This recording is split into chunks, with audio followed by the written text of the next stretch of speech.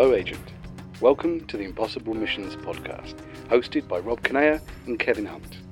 We're fans of the Mission Impossible movie franchise, and the mission we've chosen to accept is to watch for the first time the classic television series that inspired it. As always, should we be caught or killed, the Secretary will disavow any knowledge of our actions.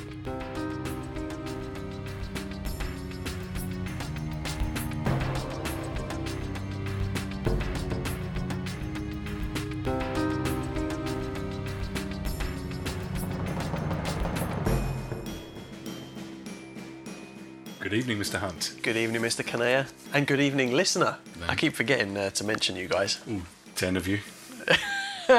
Well, yeah. Hopefully. Well, thanks for listening, and thanks for continuing to listen. With our daft entertainment for ourselves, mostly. Even if we get one or two listeners, I'll be happy with that. As long as our mums like it. Yeah. Not that my mum's listened to it. No, my mum doesn't either, really. Mums.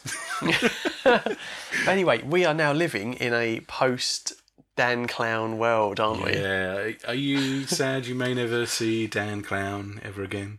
No, I'm happy that I got to experience it. What it was an experience, let's It face was, yeah. Bloody hell, it was good, wasn't it? It was. But yeah, no Dan Clown in this episode. Sorry to ruin any Dan Clown fans out there. But this episode's pretty good, man. This was really good. This was up there with Operation Rogosh for me. Yeah, so this was season 1, episode 6, Odds on Evil. Odds on Evil. Good title. Dan is at the arcade. He is, yeah. Spot of robot boxing, or whatever the hell that was. Loving it as well. He was, absolutely having a great time. Big old smile on his face. He loves it. Yeah. But he can't play robot boxing all day, so he heads off to the attendant of the arcade and says that he wants to watch one of the old talkies. So I'm assuming like talking picture movie. Yeah. Like that. Well, when he was walking through the arcade going towards the back, I couldn't not think of Tron. I was like, man, this is like Flynn's arcade, but the 60s version. I would have loved it if he got sucked into a game. My mind went somewhere else, because what would you be taken into a curtained off back room to watch? Tron. So anyway, he exchanges some code phrases with the attendant, as they tend to do, and he takes it out the back. And there's a number of these sort of old machines. They're like, I don't know, they stood kind of shoulder height, I suppose. Chromed, sort of silver thing. Yeah, beautiful looking, ornate, huge machine with a tiny little viewing window at the top. I've only ever seen one of these before in any kind of TV show or film, or I've never seen one in real life. And it's going to sound really random. I saw it in a Donald Duck cartoon called Good, and I remember the name of the episode. It was called Good Time for a Dime. Good Time for a Time. Donald Duck goes into one of these old arcades and he looks at one of these picture things, but it's a picture of a female duck, shall we say, and she's removing her clothes. In a cartoon. And I swear I'm not imagining this. And it stops before he gets to the good stuff. And he gets really angry, as Donald Duck does. But yeah, I was just thinking, oh my God, if he looks in there and it's an animated duck, I'm like, yeah. Anyway, if my brother's listening to this, he will know we used to watch Good Time for a Dime. Well, whenever we wanted a good time. So it's like a freestanding thing, isn't it? Yeah, as I said, it stands about shoulder height. It's got 4 feet, kind of a body, and a sort of drum top head to it with a scope that you look down into the machine, and a crank handle on the front that you turn to make it work. That wasn't the crank handle. No. We're back to Dan's organ again, aren't we? So I was like, what is this thing? And after a bit of poking around on the old internets, I think it's what they called a mutoscope. Okay. M-U-T-O scope. And they were the sort of thing that you'd find apparently in a pier arcade kind of like, put in a dime maybe and crank the handle. So they kind of, it's not film, it works on the same principle as like a flip book, like you'd yeah. So inside that drum, that cylinder bit, is essentially a massive Rolodex of cards lined up in a row. So when you turn the crank handle, it brings them one by one past the viewfinder that you're looking down. To make it look like it's animated or like a movie or something, of a moving image. Yeah. From what I could tell, I don't think they had sound, because the attendant guy gives Dan a pair of headphones and he plugs it into the bass. But as far as I can tell, I don't think these had sound. So that's just a little extra for Mission Impossible, I suppose. They probably drilled a hole in the unit so that you could plug the thing in. And actually, if you look at it a bit closely, it's got on the base of the unit like sculpted Native American portraits. Oh, okay, right. And there's like an eagle in flight on the side of the drum. I didn't notice that. And as I was, Googling around trying to find out what this thing is, I came across exactly the same thing. If you do a YouTube search for its American Restoration Mutoscope, there's a little video. It must be some American program where they restore old junk that people bring to them. It is that exact model. No way. With the Native American images on it and the eagle on the side, and they open it up and you can see the inner workings. So you can actually see. I think they said it's like 850 separate cards on to this, make that one loaded into this drum that rotates. Wow. So the attendant leaves him alone. Dan's got his headphones in. Starts to crank the handle. And this machine plays him the briefing. So yet again, another ridiculously elaborate way to get his impossible mission briefing. Why they can't? Yeah, well, they're getting more elaborate as they go on, aren't they? Because one of the first or second episode, he had a business card, and he had the LP, didn't he? Yeah, the cinema. I like that though. I like that. It's part of the charm of the show, really. Part of the mystique. Yeah. I still desperately want to see the step in the process that comes before this, which is how Dan finds out where he's got to go and how he's going to get the message. Yeah, I'm hoping it's another secret message. Just as elaborate. Endless chain of his life is just basically weird messages, one after another, from Monday to Friday, because I imagine he gets weekends off. I hope so. Yeah. So the mission briefing. Good evening, Mr. Briggs. This is Prince Iban Costas, absolute ruler of a tiny principality whose sole income derives from its famous gambling casino. It's Costas's intention to declare war on the oil-rich nation that borders his. He has accumulated $1.5 million to purchase arms from a man named Borgman. The munitions ship is already on its way. Mr. Briggs, your mission, should you decide to accept it, would be to prevent the delivery of those arms and make sure that Costas cannot buy any more. As always, should you or any of your IM force be caught or killed, the Secretary will disavow any knowledge of your actions. And then it says, this material will decompose in 5 seconds, which Dan seems to enjoy. Really enjoy, This yeah. is part of smoke his comes highlight out of the message, isn't it, the really? mutoscope. He's grinning from ear to ear. There's a nice little bit, where's the sort of voiceover on the... It's not even a recording. Well, I suppose it's an audio recording and him cranking a handle.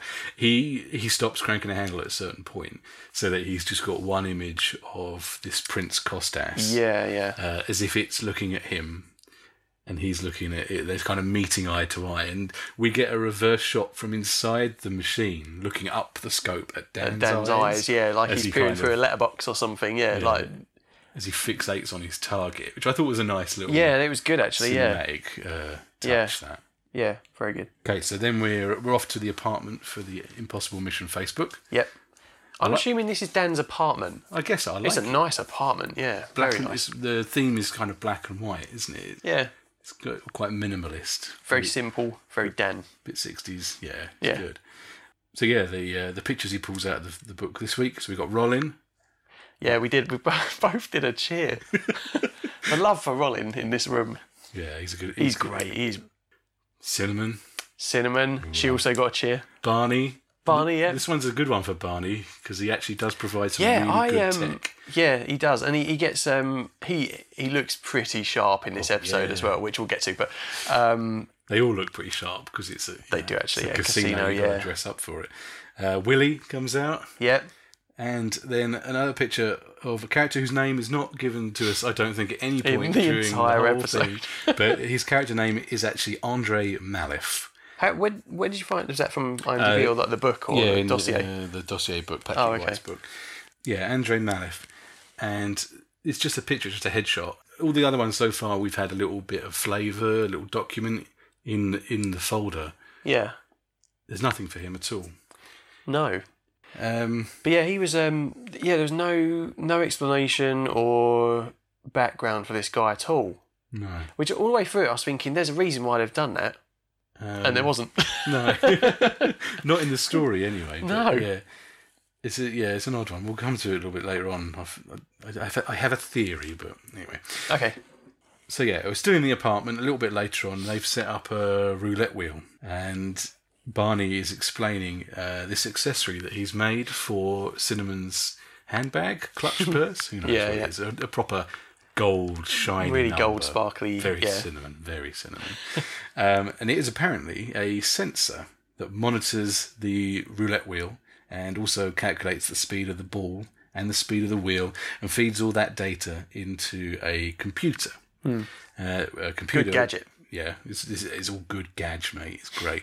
The computer isn't the sensor thing. That's a separate thing. The computer is wired into a waistcoat. So it's like a number of small computery boxes that are inside this waistcoat, which they put the waistcoat on Willie, don't they? Then they put his sort of suit jacket on over the top of it. Yeah. It obviously pads him out a little bit. And Cinnamon. Cinnamon gives him a look up and down. She says, well, he looks like he has a few extra muscles, if that's possible. Yeah. Calm down, Cinnamon. Calm down. Barney says to keep the weight down, he had to use a minimal power source. So whoever's wearing it will need to stay close to the table and the sensor so they can relay to each other. Yeah. And then the third part of this gadget as a whole is a modified watch, where, on watch faces, they've got the little window with the date. They've modified it so that it's got the numbers from the roulette wheel. As it gets fed the data from the sensor and the computer, it stops on the right number to give the wearer an indication of where it's going to stop. on the roulette table. Really blingy watch as well, wasn't it? It was like encrusted with diamonds and things. Bit of bling. Yeah. Yeah. So Andre's wearing it, and they give it. They try it out. But Barney spins the wheel, throws the ball in. It comes up with the right number. So that's going to work. Rollin's pretty pleased. He's quite happy throughout this whole episode. He is, yeah. And he says, with this and certain other devices, they should be able to take Prince Costas for his $1.5 million. But when he realises that he's been had, he'll seal the country up tight as a drum. So it's going to be tricky to get the money out. Yeah. Which is the point at which Dan sort of wanders over and drapes a fur coat over Cinnamon's shoulders. And she says, this is the most beautiful money bag she's ever seen. She looked at home in that jacket as well, didn't she? So I looked at all these little bits of gadget. Bear in mind, this is 1966 that they've made this. And I thought to myself, but I watched Hidden Figures the other week. Oh, that's a great film. About, the ladies behind NASA. Yeah, getting the man to orbit the Earth, was it, or something like that. And they have a computer in that that takes up an entire room. Yeah. So this is similar kind of era. Same era, 60s, yeah. I was like, so that's a room-sized computer in 1960, whatever. This is 1966. How is it possible that they had a computer that small that they could wear? Yeah, but you forget Willie is a room-sized man, so. Be that as it may, I started to have a little poke around, and I went down a research rabbit hole that actually turned out to be fascinating. Did you? Okay, yeah, come on, let's do it. So, early 60s, there's a guy, he's a mathematics professor, called Edward O. Thorpe, working at MIT. Now, Thorpe had already come up with a system for winning at blackjack by using the IBM machine, which was a big, massive room-sized machine that was, at his disposal at MIT to come up with, equations, algorithms, working stuff out, and had published a book about it, which had been a bit of a bestseller. Okay. Yeah, I wonder why. Working at MIT gave him access to two important things: the IBM 704, the massive computer, and a fellow mathematics professor called Claude Shannon, who had worked on cryptography and code breaking during the war. Okay. So, another smart dude. And they sort of started to wonder, could they apply mathematics and science to try and beat the game of roulette? Okay. So I suppose it's more of a physics problem with roulette, isn't it? It's like, how fast is it going? When's gravity and all that, yeah. So he'd published this book. It was called Beat the Dealer. Give me 5 minutes. I'm just going on Amazon. So together, between the two of them, this mad challenge they set themselves would lead them to develop what is thought to be the first wearable computer in the world. Right, so what they came up with in the end was a computer that was roughly the size of a packet of cigarettes. It didn't consist of much. Right. It had about 12 transistors in it, and it allowed the user to time the revolutions of the ball on the wheel to determine where it would end up, within a certain degree of accuracy. Okay.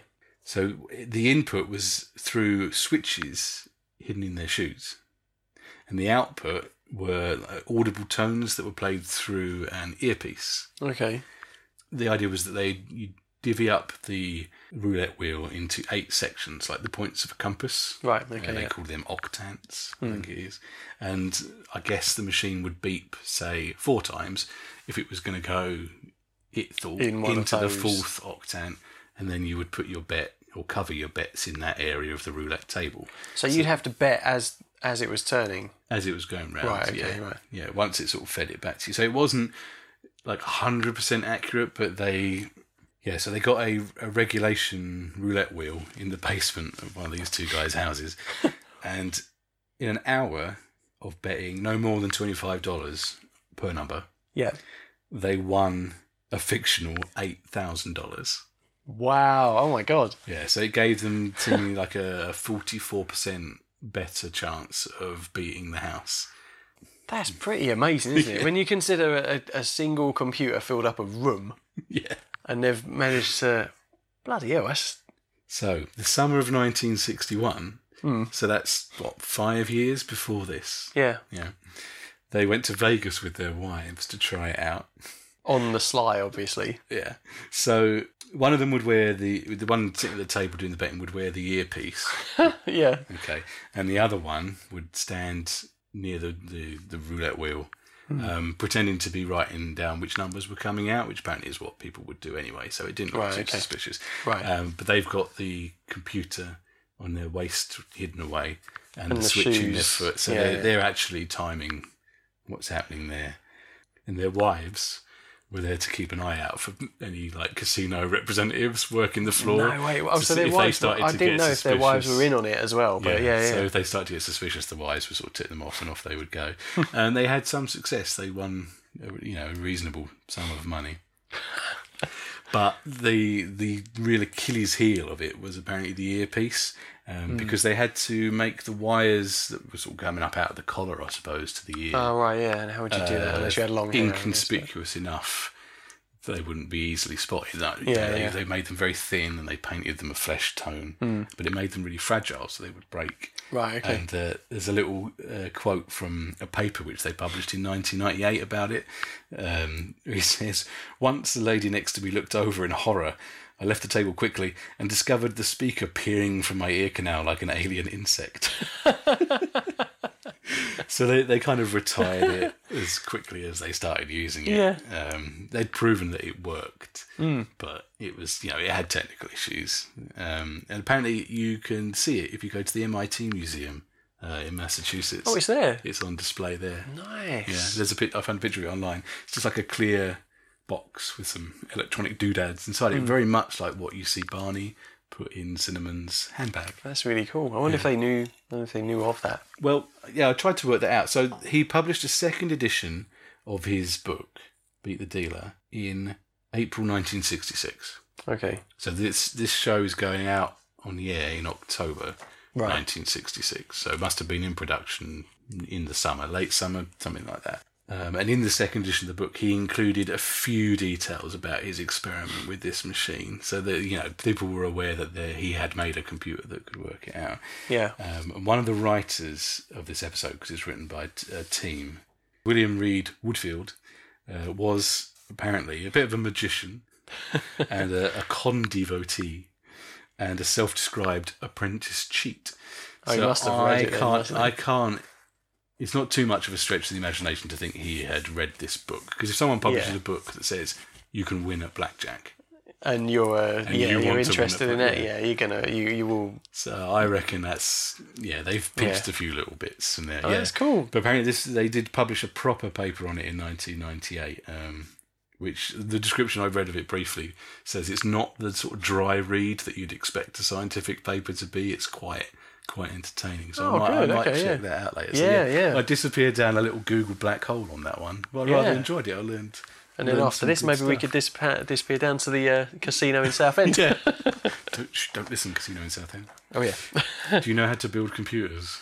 No, sadly, I do not. But I know a guy. I barely even know how to do a podcast.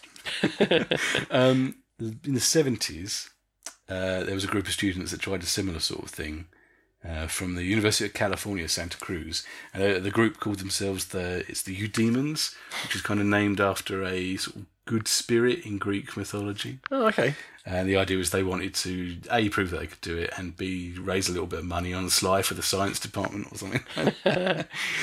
So their computing, instead of being hidden like up their jumper or tucked in their belt, was actually built into the shoe.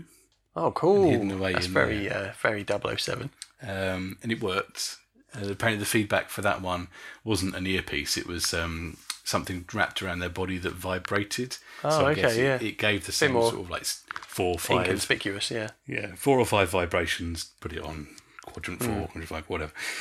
They retired that one after the sweat from one of them's foot shorted out the solenoid and it burnt a hole in their foot, so they kind of gave up on that one. But apparently their plot was used as the basis of an episode of CSI called No More Bets. Oh, yeah, nice. And the last little computer in casinos fact that I came up with was it was not illegal to use computers to attempt to predict outcomes of blackjack and roulette and stuff like that in Nevada, Las Vegas casinos until 1985.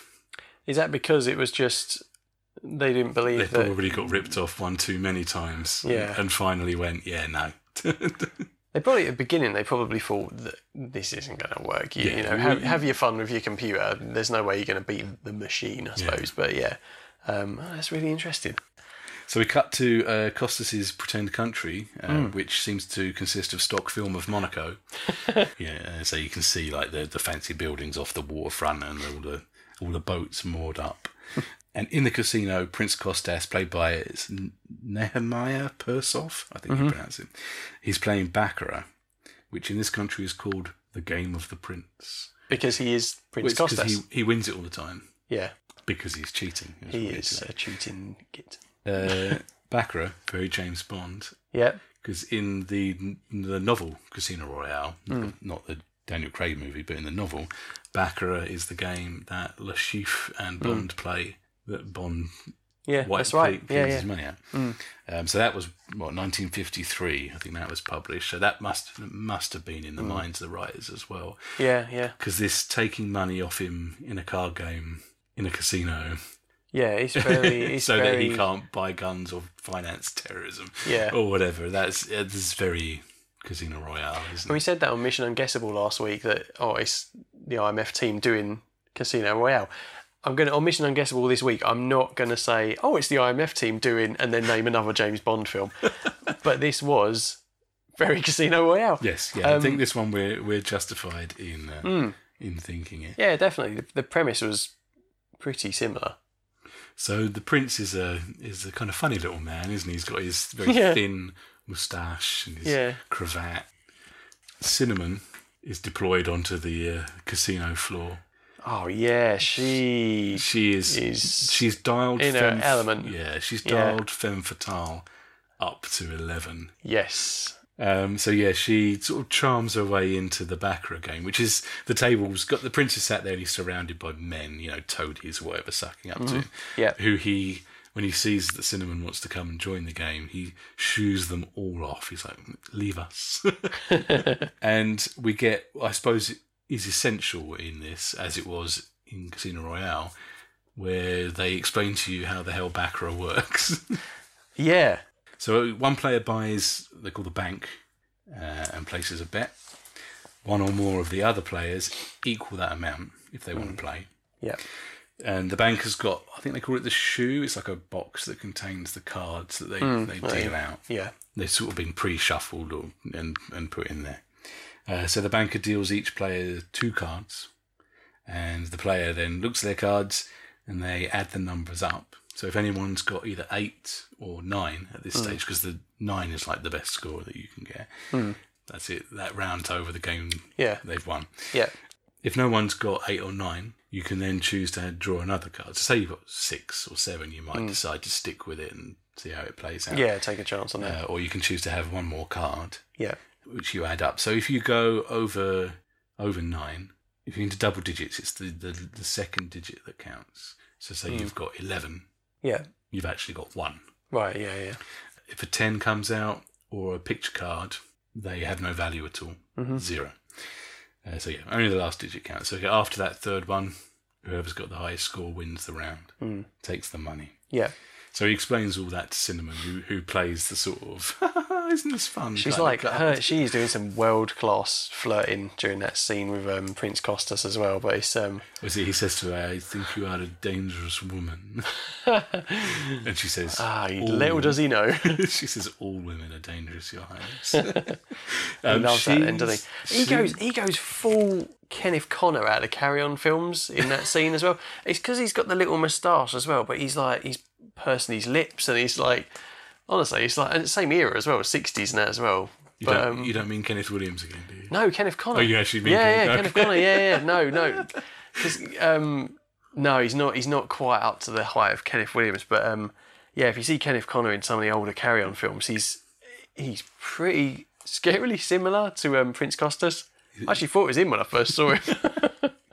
So Cinnamon is playing a character called, I think it's Meredith, and the idea is that she's a woman who kind of got married so that she could get her inheritance. So she's rich, and she got married to just someone who is the character that this Andre will be playing. I think his character's name is Carlos. Okay. So basically, he's married her for the money, and she married him so she could get her hands on the money, but there's supposedly no love in this marriage, which is why she's throwing herself at a prince, just, I guess, because she's bored. Yeah, because she can, Yeah, and the prince appreciates it. Yeah. He doesn't appreciate. He loves it, doesn't he? He doesn't appreciate being interrupted when the old arms dealer Borgman, played by Vincent Van Lin, but he wants to talk to the prince. So Costas grumpily makes his excuses, and he's Borgman. I wrote this down as part of my notes. Borgman does some amazing cock blocking in this episode. He does. He doesn't wait around, does he? Every time. And it happens a number of times. Every time Prince Costas is getting anywhere with Cinnamon, or Cinnamon's character, Borgman rocks up or rings him up saying, "Oh, I really need you for a minute." It's like, God damn it, Borgman. You'd be livid, wouldn't you? Yeah. Oh, God. And he is.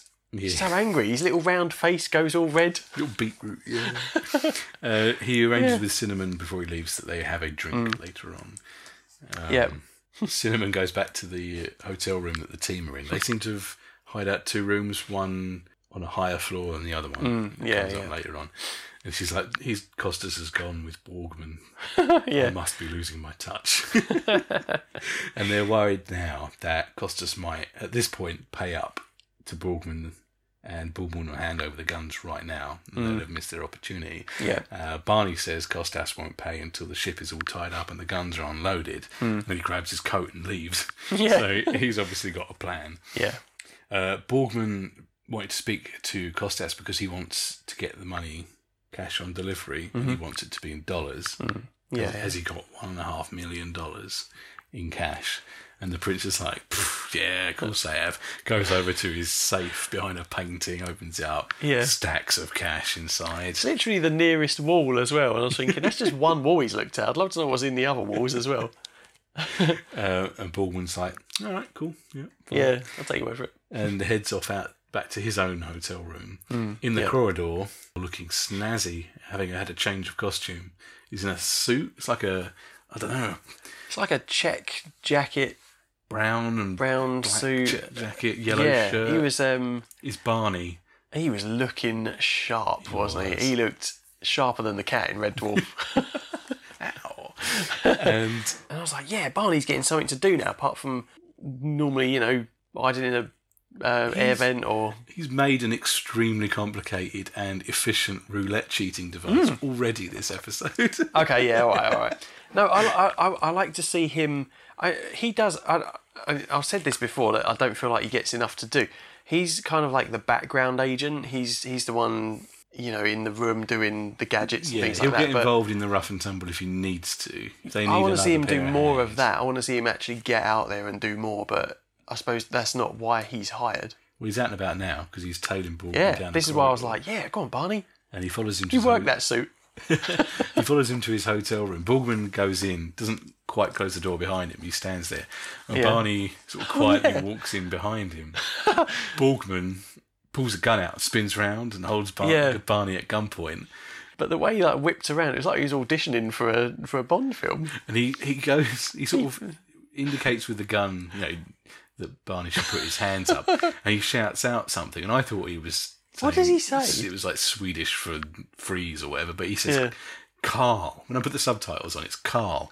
And because in the hotel room is the captain of the ship with the guns on. Yeah, yeah. I assume that man's name is Carl. Right, okay. So that made sense of that because I couldn't work out what it was. But the way he whipped that gun up, like a really quick upwards motion, I thought if he'd any faster, he would have accidentally pulled the trigger and blasted off Barney's head when he did that. Carl, I've done it again. Fortunately, Barney does not get blasted, but we do go to an ad break cliffhanger, which I thought was quite effective, actually. Yeah, it was actually, yeah. You come back from the ad break. Now, I assume this is how Barney planned it all the way along, or he just improvises at this point, because he plays it cool, doesn't he? He basically does the shoot your cuff, straighten your collar kind of... saunters over to the wine cooler or whatever it is. Genuine swagger over to the decanter of brandy or whatever. Pours himself a drink, sits down. He's like, I'm here to make a deal. Yeah. And Borgman and Carl, the captain, are just like, what? Yeah. Even I was like, what the hell is going on here? So Barney spins some story. He says, every paper handler from New York to Hong Kong has been waiting for Prince Costas to sell some of his dough to a wholesaler. And I want to buy 200,000, 300,000 of that money if the discount is right. So the story he's trying to spin to Borgman is that Costas has got a big stash of counterfeit dollars. Yeah, yeah. And he's just buying a bunch of counterfeit money off of him rather than selling him arms. Yeah, yeah. So he's just sowing a little seed of doubt in Borgman's mind to keep him preoccupied and delay the deal. Borgman just gets the ache with him and tells him to get out, which is kind of the best outcome, really, because he could have just shot him. Yeah. Yeah, because he has no idea who he is, doesn't know if he's there with anyone or... Shoot him in the wardrobe and you're out there the day after, so it doesn't matter, does it? No, and Barney covered that whole sequence pretty well, because he must have been bricking it. Yeah, I think so. I don't think he expected the gun to be whipped around on him. It's made me why I wondered, was that his intention all along, or did he just improvise? I like to think he just improvised. I'd like to think he improvised as well. It makes more sense that he did, because he wouldn't have known that he was armed. He wouldn't have known that the captain was in that room as well. No, he wouldn't have known. No. But it's funny how he just walked up behind. You could just sort of Borgman. stop right behind him. Yeah, and there's an awkward pause, I guess, while the actors are working out whether he was being accosted or something. But I think while the actors are trying to work out whether everybody's in the right place for the shot. Anyway, so they let him go and shut the door behind him, and he sort of hangs around to overhear them arguing between themselves. Is it fake money? Is he trying to pay us off with fake money? Yeah, yeah. So he's pretty satisfied, and Barney goes back to the hotel room. Back down in the casino, Cinnamon keeps her drink date with Prince Costas. She does, yeah. Rollin, you can spot Rollin in the background getting settled at the back of a table. He's full on 007 in this as well, and as soon as he's in that bow tie, looking really suave, yeah. So he's playing the game, and they let him shuffle the cards before they go in the shoe, and they kind of fudge the execution of this a little bit, but the idea is that he palms a bunch of them, maybe 15 cards or so. He just palms them, and there's like a weird cut down to a shot of him fiddling with his suit jacket. Suit jacket, yeah. But yeah, it's not really obvious until a scene or so later that he's taking. I didn't realise what he'd done. I just thought he had an itch. So this is where cinema actually tells the story to the prince about her hollow marriage and their inheritance, and they show some setup of Andre playing the husband at the bar, getting his drink on. You know, and he spots the two of them there. She's kind of lounging all over the prince, isn't she, Cinnamon? Yeah, and he's loving it every minute, isn't he? There's too many weird little kisses that Prince Costas keeps doing to Cinnamon. It's like he'll go in and like give her a peck on the forehead, kiss her hand, and then it's like, oh, he's a God. proper oily little so-and-so. He is, isn't he? Yeah. Yeah, so we cut up to the hotel room, and Rollin's examining the cards that he pocketed. So yeah, that's where it kind of becomes clear what happened. He knows that they're marked. It must be. How does the prince keep winning otherwise? Yeah. But he hasn't quite worked out how yet. So he dashes off to the bedroom, grabs a couple of suitcases, cracks them open. These are great, these bags. In one of them is just basically everything a gambler would ever need. It's cards, chips, all manner of different things in there. It's like a casino at home kit, wasn't it? It was just opened out and everything was in there. Oh, and you get those sort of books that you can keep your DVDs in. It's got it's got one of those, but it's full of contact lenses. We discover later on. Yes, and the other case, when he cracks that open, has seemingly a microscope in it. There was nothing micro about this microscope. It was massive. Yeah, like, we're I not didn't know what it talking was. carry-on luggage No, it size, was like a are we? rocket launcher or something when he pulled this out of the suitcase. I was like, what bloody hell is he going to do at that casino? I bet he never leaves home without it. I bet he doesn't know. But it was honestly, I'm pretty certain there were smaller microscopes in the 60s than that. Surely. This was massive. They'd spent all the budget on the computer, though. Serious bit of kit, yeah. They had to get a microscope from like the 1920s. He starts fiddling with some. He can seemingly drop in and take out different lenses on the scope, and he puts the card in it. He starts examining them in that. He's looking at the back of the cards, isn't he, with the check pattern you have on the back of like playing cards. Yeah. Trying to see if he can find any markings on them. Because it was when they were doing that, and he was slowly turning the cards around and then moving them across and things. It was like trying to do a magic eye. I was like, what is he looking at? I couldn't. Was an image going to suddenly appear out of it? Yeah. Oh yeah, Borgman cockblocks the prince again, doesn't he? Second cockblock of the night. One of the waiters comes over with a phone, and not just a small phone, like a proper massive gilt black and gold arrangement that he puts on the table, and you can hear it creak under the weight of it. So it's Borgman wants to talk to the prince, needs to talk to him on a matter of delicacy. Borgman is really funny in this scene because he was like almost a shamed voice. He was like, but I need to speak to you now. Almost as if he knew what Costas was up to, and he's like, he's going to kill me, but I need to talk to you. Yeah, I'm really sorry I have ruined your evening again. Yeah. The prince goes and sees him, and Borgman spins a story. I don't think he doesn't straight out say, is this counterfeit money? So he spins his story that the captain of the ship won't bring the ship into dock until he gets paid. And he wants share or whatever, $10,000 or something like that. And the prince, because he wants to get back to Cinnamon, is just a bit hand wavy. He's like, yes, fine. So he takes $10,000 out of the safe, gives it to him, and then buggers off back down to the casino. Sprints back downstairs. Yeah. Back in Rollin's room, he's found how the cards are marked. So he puts the right lens in the microscope, a particular kind of filter. Yeah. And on the back of the card are now red numbers, big red numbers, saying what the value of the card on the other side is. Yeah. Andre says to him, the prince doesn't wear glasses, so he must have contact lenses in. And that's when Rollin goes to his little book of contact lenses, which I assume is part of his disguise kit, probably. Well, would they be though if they've got? Because if you wear, I don't know actually. I used to wear contact lenses, but they weren't coloured contact lenses. But I doubt you would have filters on lenses unless he knew he was. I didn't know how he knew he was going to need them. Astigmatism, didn't he? So perhaps they're more prescription contact lenses for various uses. Yeah. I'm not sure. He had a lot in that little CD case thing, though, didn't he? Yeah, loads. But yeah, he picks out the one that he thinks would be good enough to pick up the mark. So he's got that covered now. Yeah. And it's Andre's time to go down to the casino and win some money And he says to him, you need to win big, you need to win fast before they start to realise that something's up.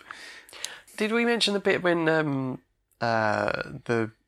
the IMF agent that was pretending to be Cinnamon's husband? That's Andre. Andre, yeah. When he walks over to Prince Costas and Cinnamon at one point. Is that? That's when he gets back down to the casino floor. Oh, okay, right. That hasn't happened yet. Okay, right. I'm jumping ahead. The Prince and Cinnamon have polished off at least one bottle of champagne. Yeah. The Prince is a bit tipsy. I think Cinnamon's playing at being drunk because I imagine there is no man alive on the face of this earth that could drink Cinnamon Carter under the table. Ah, she looks sober as a judge. She's kind of, she's playing it up a little bit. Yeah. I reckon she can really. But he's like, he's red-faced and leaning at a really weird angle next to her, and. Yeah, so there's a little bit of an exchange, kind of playing up the angry husband-wife routine for the benefit of the Prince. He looked hilariously uncomfortable, the Prince, during this. Yeah, he's like, I don't want any part of this nonsense. I didn't sign up for this. I thought I was just going to, have my way with Cinnamon. Yeah. So Andre goes over, settles in on the roulette table. Costas wants to take Cinnamon back to his villa, so they get ready to leave. He almost rumbles that there's something up with her little handbag. Yeah. It's like, this weighs quite a lot. It's quite chunky. So she sort of takes that off him, and he wraps her fur coat / money bag around her shoulders. But as they're going past the roulette table, Cinnamon convinces him to stay and watch her husband lose loads of money, basically. Yeah. And she pops her handbag on the roulette table and really not particularly inconspicuously pushes it right close to the wheel. So the sensor obviously is inside the handbag. Willie puts in an appearance in his suit with the computer stitched into it. He stands behind where Andre is sitting at the table. Yes, yeah. The wheel spins and the numbers on the watch face start to spin. Yep. And Andre starts to place his bets and he starts to win, much to the aggravation of Prince Costas. And so Andre plays up the fact that because his wife is there with another man, he wants to really take every bit of penny off of the Prince that he can manage. Up in the hotel room, Rollin starts to mark up some cards of his own to match the markings on the other ones. Yeah. Very impressively so. Yeah, what you said to me is Rollin steady hand. Because he's just using a paintbrush, and he's just like, ooh. Yeah. And then it cuts. He has a look, checks his handiwork out under the microscope again, and it's like it's been printed, hasn't it, by a computer or something? It's like a big perfect. Big perfect 8. Yeah. On the back. Yeah. Rollin steady hand. Andre keeps on winning downstairs in the casino. There's a little weird moment. I couldn't quite work out what it was meant to be. I think Willie was reaching over him to place a bet. I didn't quite get what he was doing. I think he was just placing a bet to make it look like he had a reason to be there hanging around or something. Right, okay, yeah. But he nudges Andre, sort of says, oh, sorry, mate. And he's like, yeah, no worries. And the Prince looks across at his heavies. He's got like a couple of heavies. That in the background, yeah. And sends them after Willie. So they drag him away from the table, which is what the IMF don't want, because the range that the computer works in relation to the sensor is quite small. So for a really busy casino, they there's nothing stealthy about what these two bodyguards do with Willie at this stage, because one of them literally whips his gun out. It's not even. He does like the token kind of close-up shot of it being jabbed into his lower back. Yeah. But then it cuts back so you can see all the three of them standing next to each other, and he's just standing there, bold as brass, with his gun out, pointing at his jugular or whatever. But it was like no one's batting an eyelid. Everyone's just carrying on. Maybe it's one of them sort of casinos. Perhaps it happens in every casino. Never been to one, so I don't know. No, me neither. Find out one day. Maybe we should celebrate the end of the first series when we get there. By just try and knock off a casino. Yeah. No. So the sort of ad break cliffhanger is the fact that Willie is out of range and the watch has ground to a halt. Yep. And they're not going to win the money. Come back from the ad break and Andre's like, what are you doing? Leave him alone. He's my good luck charm. Bring him back. It's fine. Because they were like, we don't like people crowding our customers. It's fine. So they just kind of let Willie go back. So Yeah, it was a bit of a... It was a fun little cliffhanger moment. It was very contrived. Didn't go anywhere, yeah. I was expecting them to pull Willie into a... you get like the one-way glass room. So, and I thought they were going to start like trying to duff him up, and then he'd get into this massive fight, and then they'd punch him, and their hand would break. Yeah, and then the next shot would be them being thrown through the mirror, and then he kind of straightens his tie, picks them both up by their shirt collar, and bangs their heads together. But yeah, no, none of that. No, disappointing. We catch up again with Rollin and Barney up in the hotel room, and they're arranging the cards into an order that would give, I think it's 8 winning hands, once he puts them back into the shoe with the rest of the cards when they go back down there. Rollin winning hand. Yeah, Rollin winning hand. Nice. Let's see how many of these we can do. Rollin's organised an insurance policy, he calls it, isn't he? So it's like a little fan of cards. Yeah. Taped together or something at the bottom. Which and a weird clear kind of bit of... I don't know what that was, actually. I think it was just tape or something like that. He can tuck that up his sleeve. And so he was with Barney at that stage, wasn't he? Yeah, he demonstrates to Barney that he can pretend to be lighting a cigarette. So he's got the lighter in one hand, the ciggy in the other. And he can, while he's doing that, magic a card up out of his sleeve that he needs, the particular one. So that's his insurance policy. So yeah, he pops in the contact lenses and heads off down to play cards. Yeah. Andre, meanwhile, has drawn quite a crowd because he's nearly $200,000 up. The prince is twitching. In 5 minutes. Yeah, the prince is twitching away. Yeah, going redder. And the croupier says to Andre, that's it, he's broken the bank at the roulette table. They're closing it down. Andre says, fine, there's plenty of other games in this casino that are still liquid. Yeah. Send my winnings over to the baccarat table. So he goes over that way, still glugging away at his drink. Everyone's drinking a lot in this one. The crowd that have built up, they go over with them. And Cinnamon and the Prince sit down at the baccarat table as well.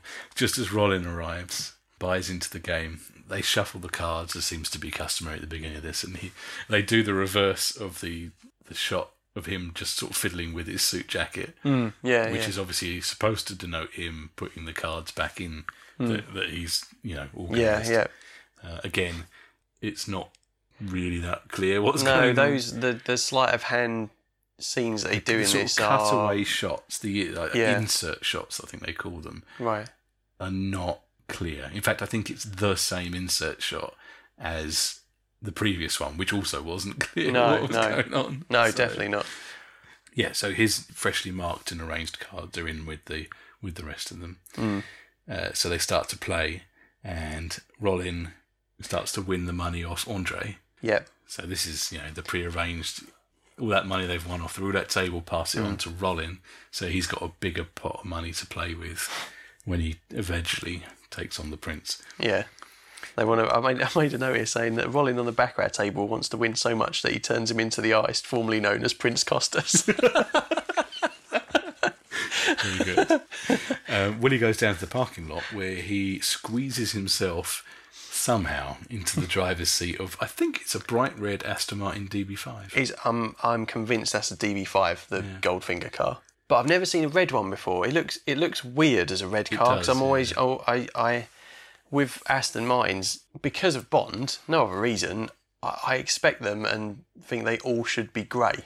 Yeah, or silver. Or silver, like that, or silvery grey. But they've got these weird. I don't know if are they yellow. These two weird yellow like flags. Flag poles on the front. Flag poles, yeah, stuck on the front of the car. I wondered if it was meant to be like a diplomatic car. Yeah, like you have with like Rolls Royces or something like. It would suit a Rolls Royce. A DB5, it looks ridiculous. It does, yeah. And Willie looks utterly nonsense inside it. So it's like he's sitting in the driver's seat. Yeah. He somehow managed to occupy the entire front window of the car. Do you know what it reminded me of? Mr. Incredible, when he got in his car. We cut back to Andre and Rollin, and Andre's practically busted now. The bank is like $20,000 more than Andre's got left. So the prince decides to cover him for that bit of money. I think essentially just so he can see him lose. Yeah. Rollin's dealing. Getting the cards out of that shoe seems to be a proper struggle. Yeah. I don't know whether the prop I don't was know just a if the bit cards, there's just too many cards in the shoe or something, but you can physically see him, like, rather than a smooth motion of the card coming out, it's kind of like jerking out. You can almost see Landau kind of looking towards the director or something to say, shall we do this take again? Do it again, yeah. Yeah. But no, they keep it in. And they cut back to him because he deals a few times in it, and every time he's like really struggling to get that, Rollin not so steady hand. That's my third one. Keep them going. So, of course, Andre loses his last hand. That's it. Yep. He's out. He's gone. He has a bit of a rage. Tries to storm off. Oh, no, he does storm off with Cinnamon. He does, yeah. He marches her off the table, doesn't he? Rollin makes pretend that he wants to just take his winnings at this point. He's got quite an impressive stack of chips at that stage as well, hasn't he? Yeah. He's $250,000 to the good. The prince wants an opportunity to win his money back, or the casino's money back at this point, I suppose. Because he also says it's nice to have someone who likes to play for large sums of money. Yeah. Rollin obviously agrees, sets the bank for this round at the $250,000. And the prince is like, suivi? Which apparently I looked up, I think it means like follow up or follow. Okay. I guess it's French. I guess. I thought he was ordering a drink. I'll have what he's having. I've already had 7 magnums of champagne this evening, but I'll have another one. Yeah, put $250,000 on the table. I think if I was gambling $250,000, yeah, I think I'd be need a hammered as well. So now that it's the prince playing against Rollin, and obviously both of them have got the contacts in to see the marked cards. Yeah. There's a change in the way it's shot. So all the cards that we as the audience now see are the marked cards. Yeah, so you can see what Rollin and the prince can see with the markings and on it them. helps tell the story of how the game is playing out. I like that. I like that they didn't do that from the off when they started at the back of our table, but it was good actually. So Rollin deals and wins. Yeah. Because these seemingly now are the cards that he fed into the shoe that are arranged to be winning hands for the dealer. Yeah. So he wins, and the bank is $500,000. Mm-hmm. Rollin's like, let it ride. Yeah. And the prince, swivvy. So another drink arrives. He's throwing Swivvy. good money after bad. He is, which you shouldn't do when you're gambling. What was it on all the adverts on the telly? It's like when the fun stops, stop. Not for Prince Costas. No, doesn't like to lose. No, he doesn't. Stressing out about himself losing. He makes a comment 5 minutes before about how what's his name is a bad loser as well. Yeah, Andre's. Andre, yeah. Well, I can't remember his name. It's because they never mention his name. They never mention his name in the whole episode, as far as I can tell. No, and it was at this stage when I realised, where was Dan? Oh yeah, where is Dan? Dan hasn't. When was the last time we saw him? He was at the apartment at the planning stage. That was the last time. So he's. I assume he is not on this mission at all. Nope, doesn't show up. Weird, isn't it? Because you started trying to guess which one of them was Dan in a mask, didn't you? Yeah, I was pretty much pointing out every single. First, I thought it was the pot plants. You were like, "Is that plant Dan?" I actually said that as well. I was getting desperate at that stage. Desperate Dan. Desperate Dan. Oh my god! I was desperate Dan. I was desperate for Dan. Desperate for Dan. And yeah, because it was. I at one point I thought it was. Please tell me his name again. Andre. Andre. I'm going to write that down. Names, honestly. Honestly, my name. Yeah, I'm terrible at names. What's my name? Andre. No, hang on. I'm Dan. Dan, yeah. First I thought it was Andre and he was going to do a face mask rip, and then it cut to 2 guards in the corridor. I was like, no, it's one of them. One of those guards had got really thick-rimmed glasses and a moustache. Some facial hair. And it looked like those fake moustache nose glasses That's why I thought it was Dan. Then it cut to the plant and I was like, oh, yeah, it's him. Anyway, back to Rollin on the tables. Yeah, so Rollin wins next hand. He's now $1 million ahead. And again, Rollin he's like, right, that's it, I'm going to call it a night, quit while you're ahead, etc. The prince... He plays that pretty well, actually. He's pretty, low key about it, he doesn't make a song and dance about it. He's like, thank You're you, me with thank $1 you for the million. game. Yeah, You'd be like, follow that us-shaped blur. We're yeah. gone. The prince is desperate for a chance to recoup his money. Rollin points out at the moment, technically he hasn't won any money, it's all just chips. And the prince goes to get his checkbook out. Yeah. And Rollin says, I'd rather be playing for cash, for tax reasons. Tax reasons, yeah. So the prince points out that there is no casino in the world that carries the amount of cash required to cover this bet.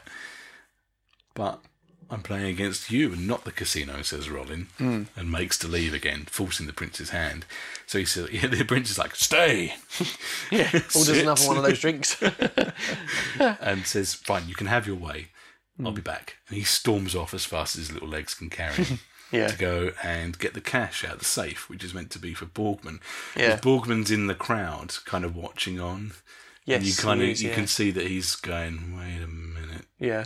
Where's he getting that money from? Yeah. Willie's just sitting in the car at this point. I don't know why he went down to the car so early. Doesn't really need to be there yet. No. Never mind. I thought I would have hoped that he would have been snapping those bloody flags off the front of the car, because if I was going to drive anywhere in that beautiful car, You wouldn't want I would have dark took them. flags. I would have took them flags off. Cinnamon and Andre in their hotel room are prepping the hidden lining in Cinnamon's fur coat, which has got lots of little pockets for cash. Yeah, top to bottom, and it's a big. I mean, it's one of them gigantic Cruella de Vil fur coats, Yeah, isn't it? it's It's huge, yeah. And that is stacked. Cinnamon Deville. Yeah, Cinnamon de Vil. Costas comes back to the table and just dumps a suitcase full of Just money. lobs it on the table, doesn't he? Yeah. And he's like, fine, there's your money. $1.5 million. Rollin pulls his checkbook out because he needs to make up the extra half a mil. And he does that with cashier's checks that are marked up as, was it the Gotham Trust and Savings Bank, New York? Yeah. I was like, shame it isn't just like the Gotham Bank That would of be Gotham great, wouldn't City. it? The Bank of Gotham. Would you like to play some better? Everything is better in Bane voice. It is, isn't it? Yeah. So nervously, sweatily, beetroot-facedly, the prince calls Banco. Yeah, so they're about to play, but he can see the first card that's going to come out of the shoe is a 0, marked up on the back, 0. So he decides to pull a fast one at this point and says, if we're playing for this much money, shall we play with fresh cards? So Rollin reluctantly has to agree because he can't let on that he knows that they're marked. No, yeah. So this levels the playing field again. Yeah, because they're not. He hasn't not arranged the pre-organised, order of these cards coming out. So they get new cards out of packs. They shuffle them up. They load up the shoe again. Yeah, and they play. I can't downplay how tense this scene is. Actually, It is It's very as effective. tense as the scene where Bond loses his money against the chief in Casino Royale, and you think, how You the can see all the hell... colour drain out of it. Yeah. Bond. Yeah, and the colour drained out of me watching this because I was thinking he ain't going to do this. So Rollin deals. It's a 0 for the prince, 3 for Rollin, then 5 for the prince, and 2 for Rollin, which puts both players on 5. Yeah, because they can still see the numbers written on the back of the cards because they're all still marked. all cards, I assume, in that casino are marked. Yeah, the prince just cheats, basically. That's why it's the game of the prince. Yeah. He always wins because he can cheat all the time. So both players are on 5, and the prince can see that the next card coming out of the shoe will be a 1. So he takes the card, puts him on 6. The next card coming out of the shoe is marked up as a 9, which would make Rollin bust. So Costas starts to look pretty confident. Yeah, and he doesn't have a good poker face either because he's smiling pretty obviously. Yeah. At looking at a card, he doesn't know supposedly what's underneath. Yeah. He has, So I don't anyone- think does he turn them over at any point? Perhaps he does. I didn't catch it. No, I don't know actually. Rollin gets a cigarette out, doesn't he? Yeah, really bent cigarette. It is a little It's bit really bent. weird. Yeah. Yeah, Kind of adds to the nervousness that Rollin is trying to portray at this point. yeah. And he lights his cigarette, and the Costas is allowed one little moment of triumph where he's like, the condemned man lights his last cigarette. Yeah, and another giveaway that he knows what the bloody card is because he's like he hasn't even flipped his cards over yet, you know. So Rollin declines to draw a third card. Costas turns his over. 6 starts to reach for his money. Yeah. But Rollin's like, hold on a minute. Puts his cards down. It's a 3 and a 4. Gasps from the crowd. No, that was me. Horror from Costas, because he knows that's impossible. He keeps saying, that is impossible. Yeah, he says it a number of times to him. He doesn't say anything else apart from that to him. Because he can't let on that he knows that cheating has been happening in front of all without of these knowing people that he who knew are watching them. Yeah. Because, of course, Rollin used his insurance that he had tucked up his sleeve. I don't know where this cash bag appears from. I think perhaps the croupier put it on there. But I don't know. But It Rollin just whips it out and starts chucking the money in really his greenbacks quickly. in there. And he's like, I'll cash out the chips in the morning. Bye. Yeah. That whole sequence, that was incredibly The music kicks off horrible again, 'cause and tense. Yeah, there was no like incidental music over the game. But now that Rollin is getting the money and getting the hell out of there, the music starts up again, and it's quite. And up to that point, I didn't notice when the music stopped. There was music throughout the early part of the game, and when you were getting to the last, I think it must have been the last part when they changed the deck of cards over. The music completely stopped, and it was so effective. And the look that Prince Costas was giving Rollin when he was basically cashing up, and I was like, they're going to kill him. They are actually going to. He's not going to leave this room. And I genuinely believed that. I thought they were going to actually do it there and then, because obviously before then they'd said, you know, you take that amount of money from him, that whole place will be on lockdown, you'll never get it out. And the guy that played Prince Costas was so believable as someone that could actually do something in that scene. Up until then, he was just sort of like a nymphomaniac trying to get He's been cinnamon. driven now by desperation, because as Rollin dashes off, he goes past Borgman, who kind of shoots a dagger glare at the prince and storms off himself. So the prince is like, crap, I need my money to get my guns. So he sends his heavies after Rollin. It's like, he said, that man does not leave the hotel with my money. Yeah, I could have sworn in the next 5 minutes you would have had Rollin strapped naked to a chair, getting his balls bashed by a rope like Casino Royale. I keep comparing this to Casino Royale, but I thought they were going to capture him and then things are going to happen. But yeah, I think Fleming would have sued. I think he would have done. So yeah, Rollin hurries off to his hotel room. Barney's there with some string, ties it around the top of the bag, and then lowers it down the dumbwaiter shaft to the other room where Cinnamon and Andre are. So I guess 1 floor, 2 floors below. That. They collect it out of the dumbwaiter shaft and start putting all the cash into those hidden little pockets inside the fur coat. They zip that up. Cinnamon puts it on, and Andre asks her, how much time do you think you'll need? 3 minutes, she says. Off she goes out of the hotel room, and he fetches a revolver out of his case. So something is about to go down. Yeah. Meanwhile, Rollin and Barney crack the door on their hotel room a little bit to see the heavies, the guy in his that you thought was Dan. Could have been. They're still there, so they can't really get out of the room. Cinnamon has gone to the prince's room, and she kind of takes a moment to steel herself. And she takes a deep breath and then knocks on the door. And he's kind of preoccupied with his own anger and whatnot. She starts spinning some sob story about how she's had a terrible row with her husband and she thought the prince was going to take her away from all this. And he's like, what are you talking about, woman? I've got other problems right now.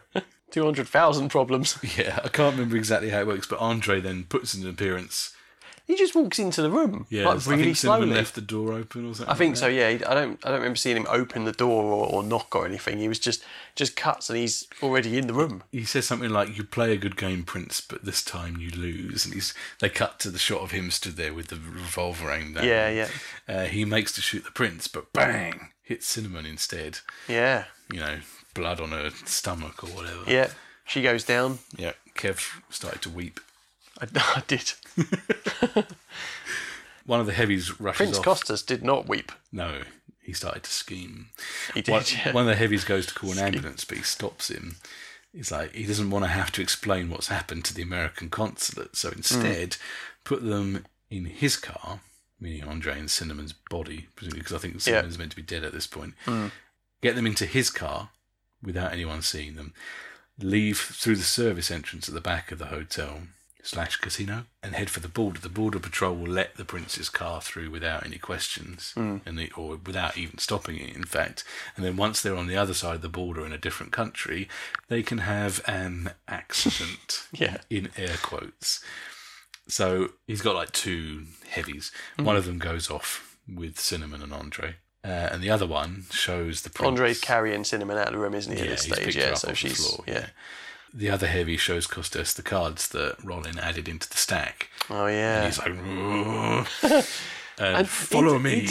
I love it at that stage. He's so angry. He takes it out on the cards. He kind of like splits them in half, slaps them together really hard. It's almost like a Robin from the 60s Batman. You know when he like does the fist punch into the other hand? Yeah. Holy cow, Batman. Yeah. So they storm off to go and square up with Rollin, presumably. Willie's still waiting in the car. Yeah. Bless him. I don't think he can get out. No, I think he's once stuck. He's in. And he watches as they put Cinnamon in the back of the car with Andre back in the back of the prince's car. Yeah. With Andre and the heavy in the driver's seat, and they take off. Costas and his other man burst into Rollin's room, only to find the two men who had been left outside to guard the room trussed up on a pair of chairs, bound and gagged. And reminded me a bit like The Last Crusade, when Indy and his dad are like strapped to that chair in the room. This is how we say goodbye in Germany, Mr. Bond. Not Mr. Bond, Dr. Jones. Dr. Jones. So Rollin and Barney are actually legging it downstairs. They arrive at the Aston with Willie and a proper jazzy version of the Impossible. Yeah, good version. I like that. Playing. They clamber into the Aston, and Willie drives off like a goddamn maniac. That man only has one speed setting, and that is fast. Bat out of hell. Yeah. The prince's car is through the border point, and they pull over by the side of the road, and this is the accident that they're staging. So they open the back doors of the car, where Cinnamon kind of cracks an eye open, sees this heavy looming in on her, and kicks him out of the car. Does she kick him in the nuts? And he just goes flying. So he goes tumbling into the dirt. Andre's fighting his guy on his side of the car, having a sort of dust up. Yeah. Cinnamon just pounces on the guy that's on the floor. She goes mental. It's like kicks him all sorts. Since she's had the taste of the cat fight she had last episode. It's that level of viciousness. Yeah, but it's nice that she quite can impressive that herself. She's doing that with that massive bloody coat on as well. Stuffed full of cash. She probably could have used the coat to beat the guy to death with. But no, she just uses her feet. Yeah. But yeah, no, it's nice that she just handles it. She doesn't need the help of Andre, because he kind of knocks his guy out with his like finishing punch, turns round as if to expecting to have to go and wait, jump in and help her. Yeah, but she's just sort of stood there. She brushes her hair back, looks at him, gives him a proper sort of raise of the eyebrow look, and Andre, all he can do is smile. And I was like, yeah, right on. Yeah, that was good. I was surprised no at that. No damsel in distress here. No, not at all. Which was quite that's quite ahead of its time. Yeah, you didn't get that very often. I suppose on the Avengers, you had Kathy Gale and I've never seen the Avengers. Were kicking ass and taking names all over the place at that time. So yeah, I saw the movie The Avengers, not obviously Marvel's Avengers, the Sean Connery one. John Steed and Mrs. Peel. Yeah. I love that show. It's a great show. Is it good? Yeah, Dinah Rigg you've seen her in Game of Thrones, right? Yeah. Amazing, she's got that kind of attitude, but she's also 1960s Dinah Rigg, so we're talking catsuits and high kicks and quips and puns and gentle flirting between her and Steed the whole time. Honestly... Maybe that could be our next series of podcasts. Do you know what? I'm tempted now that I'm talking about. Anyway, sorry. I was going to start asking you how many of those did they make, and I was going to start quizzing you about the Avengers. That's a conversation for another day, for another time, probably off air as well. So. Yes, Willie's still driving like an absolute lunatic. They blast through the border post. I think this is like the 9th border post that they have absolutely destroyed. Yeah. Guns in this one episode? Guns firing in their wake. Yeah, they love driving through a border post, don't they? They do. They catch up with where Andre and Cinnamon are just sort of stood by the side of the road with two guys laid out on the dust behind them, looking, just like pretty chill. We're out waiting for, a nice for everyone stroll. else. Yeah. They pull up and they open the passenger side door, and Rollin, who's squeezed in the back with Barney in those little seats in the back, he says, "We've only got room for one, and we choose her." He says what everyone else would be thinking in that scenario. But he's joking. There's actually room somehow. Of course, yeah. Somehow there's room for both Cinnamon and Andre in the front of the Aston with Willie. Yeah. How the hell that worked? It didn't look great. Although, Rollin with his something I want to introduce to this podcast, IMB. Impossible Mission Bants. Oh yeah, good bants. We could see if we could do some bants in our podcast, but he had some good ones. I think he was probably so relieved after getting out of there. I reckon so. He was just like, I'm gonna just one-liner my way out of this city. He's read Casino Royale, and he knows what happens if you don't get out of casinos in one piece. Yeah, Rollin says the prince was pretty upset at losing his money. And Cinnamon sort of just rolls her eyes and says he'll just have to learn that money won't buy happiness. And Rollin, with a chuckle, says sometimes it won't even buy you guns. Willie hits the gas, Rollin. and the IMF zoom off into the end Absolutely credits. bomb it out of there, yeah. Mission accomplished. Great mission. Brilliant. Absolutely brilliant, that one. Yeah. Tight as a drum. There was no extra material in it, no padding. Just, rocketed along that one. I'd say it was my favourite episode. I think it's certainly the most kind of accomplished from both a technical and a writing standpoint as well. The performances were all good. Although we didn't have Dan in it, nothing against Dan, but you didn't really miss him in it. You didn't need him in it, I don't think, either. Well, it kind of felt to me that because Andre's just a bit of a cipher, he hasn't got any special skills. It's not like they needed him to be like an expert gambler or something. No. Seemingly he can take his drink. That's about the only skill that I can fathom out. He is a bit of a cipher, I think, for Dan. And I wonder whether, for whatever reason, Stephen Hill wasn't available. Maybe. And they just needed a stand-in. Because the way Dan could have played that character. Yeah, and he could have been him kind of squaring off against the prince as the angry husband, quote unquote, and him playing Rollin at the back of the table and losing. The way the Impossible Mission Facebook scene is shot, when he pulls all the other ones out of the dossier, you get a shot of him looking down at the picture he's taken out. You don't with Andre's one. It's just some hands taking it out of the folder. Looking down at the photo. It, and then they drop it on the table. So it could have been anyone's hand. So I wonder if that was kind of an insert shot. Right. But then Andre is in the apartment scene with Dan. Yeah, with Dan. So he couldn't have been, unless it was some clever editing. Was he ever in the same shot as Dan? I think they were kind of at either end of the roulette table, but... yeah. Something was a bit odd about that, but God, yeah, what an amazing episode. I mean, you say it was punchy and the pacing was nigh on perfect in that episode. Couple of editing issues, obviously, with the sleight of hand that Rollin did, but I don't know. I mean, would that be because we've just come out of watching a two-parter, which felt dragging in places, or no? I think it. I don't know, really. I think it was particularly good, particularly tight. I think, I see what you mean. The last one was, just full of padding material. Old man out. Yeah. But going back to Dan. I look as we go to each episode at the behind the scenes bit for each episode. And it seems as though they were having a few problems behind the scene with Stephen Hill. He had in his contract particular stipulations that were to keep things in accordance with him being an Orthodox Jew. So they have particular rules that they live by. Okay. One of them is that he had to have stopped working and be offset before sundown every Friday.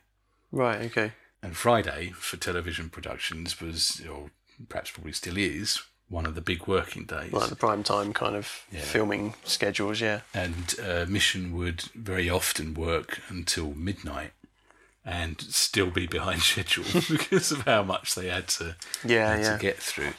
So I wonder whether they were already, 6 episodes in, starting to run into problems with him not being available when they needed him to be available.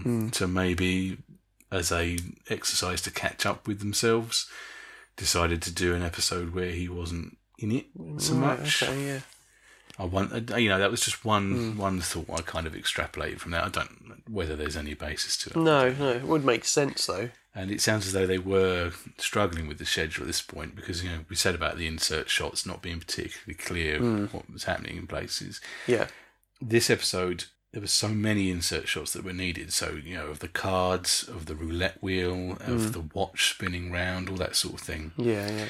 That they were taking up so much time on the shoot that they went a day and a half over schedule. This is after going, nearly 3 days over schedule on the last one? Yeah. And they still hadn't completed everything that they needed. Right. So they had to set up a separate crew just to shoot like a second unit shots. just to do... Right. So it was insert shots for this one and also stuff that they still needed for Old Man Out. No way, right. So I think they're doing it all at the same time. Really struggling with the schedule at this point, trying to work out how the hell to make this TV program. So I just think maybe there was a scheduling thing or something made Stephen Hill unavailable. Maybe they just had to rejig, but that still doesn't quite make sense of why both of them were in the apartment scene, the planning scene. Because if Dan was going to, unless they filmed that after. Maybe then but why does Dan still say, I am going to need to walk around in the computer waistcoat thing? Oh, yeah, that's... And if Dan had been weird, on the mission, what part did Andre play? Yeah. Because you'd assume that Dan would play the sort of jilted husband part as well. Yeah, you would think that. But then if he was wearing the vest, he would be playing Willie's part. Who would Willie be? Maybe Willie would have been the husband and he would have had some... Yeah, interesting, It's a mystery perhaps we'll never get to the bottom of that one. No. Yeah, we were kind of saying this episode's pretty well constructed.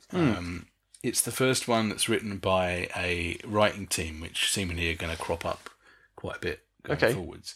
That's good. So it's this William Reed Woodfield and a chap called Alan Bolter, who were a freelance writing team. They were called in by the producer Joseph Gantman when he was struggling to find writers and scripts that were going to work for the show. Okay. Bruce Geller, the creator, would rewrite scripts that other people had written, but seemingly never initiated any stories himself. Right, okay. So he was like a script doctor, basically. Yeah, seemingly only wanted to work in a very supervisory way. Because do you remember in the introduction episode, he kind of didn't want it to be picked up for the series. No, I remember you saying in the... He wanted it to be a demonstration of his writing skills. Because apparently he never created what they call like the show Bible, which is what you would give to writers that give the background of the characters. The rules of the characters and the structure and what you have to do. Basically, it's a do and like what you can do and what you can't do, isn't it, for the show? Yeah. Yeah, never did any of that. Okay. Never did any background for any of the characters. So he's like the opposite of, say, George Lucas, who was like, up until he sold... every minute detail. Yeah. Yeah, no details. Wow. Yeah, Gantman brought in these two chaps. And they were seemingly a bit like chalk and cheese. Woodfield was quite a big character, quite outgoing. And Bolter was sort of more quiet. Bit introvert, yeah. Yeah, but apparently it worked. They worked really well as a team. And Odds On Evil was the first script that they put in. Okay. They weren't particularly pleased with it, but Gantman rang them up and he loved it so much that he hired them to be story consultants for the whole series. And they'd actually end up writing 10 of the episodes of the first season together. Oh, look at that. That's good. And they weren't even happy with this script. Yeah, which baffles me because it's pretty good. Yeah, it's brilliant. Yeah. It seems as though they have a hand in... because this very much introduces the idea of the IMF operating as con men in this one. Yeah, which is a thing that has cropped up in the movies as well. There's the skyscraper into buying. They're running a kind of a con, aren't they? That's right, yeah. Duplicated the hotel rooms. That's right, yeah, because Ethan has to meet with some... Is he an arms dealer or something? He has to meet someone in that room, doesn't he? Something like that. And then they have to... They think they're meeting someone else, but it's Ethan. So yeah, well, it sounds as though we can look forward to more Woodfield and Bolter crackers. Yeah, and if this is an episode they weren't happy with, bring on the ones they were. Yeah, that was brilliant. Absolutely brilliant episode. Yeah, that's it. I'm out of facts. Yeah, good facts, man. I like the facts. Rating of the villain, because you know how much I love the villains in this series. I thought Prince Costas was a bit of a down step from previous villains. I think he had to just be despicable enough for you to want him to get beaten and cleaned out of all his money. Yeah. Yes, he was going to attack a neighbouring country or whatever, but seemingly that was just out of greed. They wanted the oil or something like that. Yeah, but yeah, he wasn't a scenery chewer like, what was his name? Soska. The old teeth guy in memory. And he wasn't a proper monster like Rogosh was. No. But that leaves us on to one last thing to do. Oh yeah, Mission Unguessable. Did we get anywhere near with our guesses last week? What did I guess? We said... I guessed that IMF versus the mob. That wasn't anywhere near the mark. And that Cinnamon lost lots of money in Vegas. No.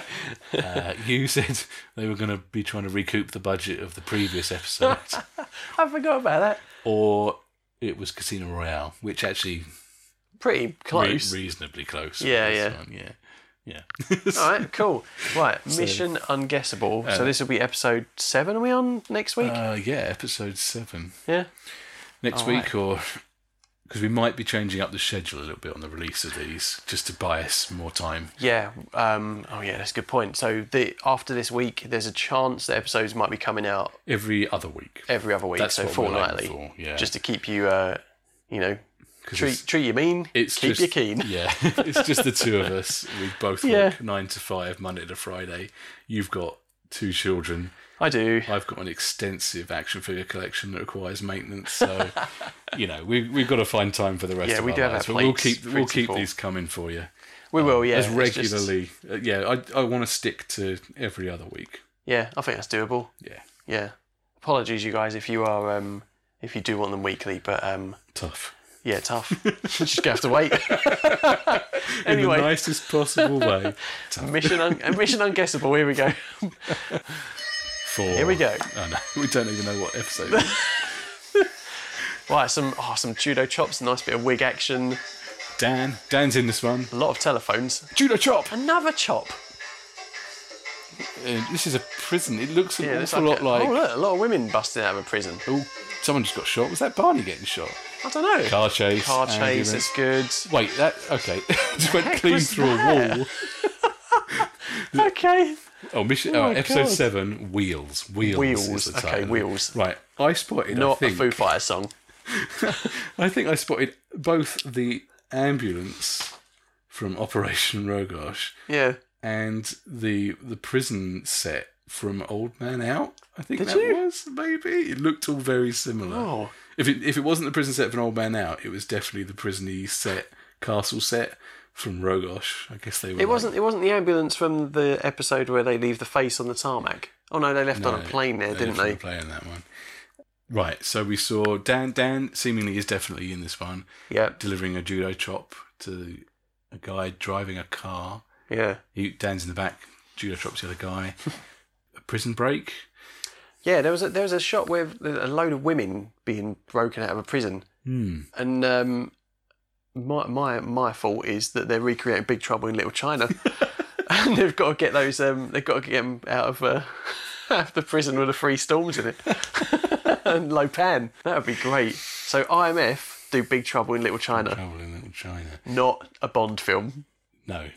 just a film. Yeah, there's a good shot of the ambulance crashing into... Was that a shop? Yeah, it kind of shop went front. Straight through a wall or through a shop front or something. I don't know what was going on there. There was a lot of judo chops. Right, Willie really wants donuts and doesn't want to have to pay for them, so he just ram raids a donut shop. That's my guess. He's got to get them Krispy Kremes. They're good. They're good, man. They And are. he's a grown boy. I'd judo chop my way through a Krispy Kreme. Or, sorry, to a Krispy Kreme. Judo chop a Krispy Kreme. Into equal portions so that you can Oh, eat man. it. Anyway, Well, I think that's my... Yeah, I'm all out, I think. Yeah, that one was... Big Trouble in Little tricky. China crossed with getting some Krispy Kremes on the way. Oh, well, we'll see. We'll find out next time Yeah, see you in a fortnight. on the Impossible Missions podcast. Yeah, see you Good then, night. guys.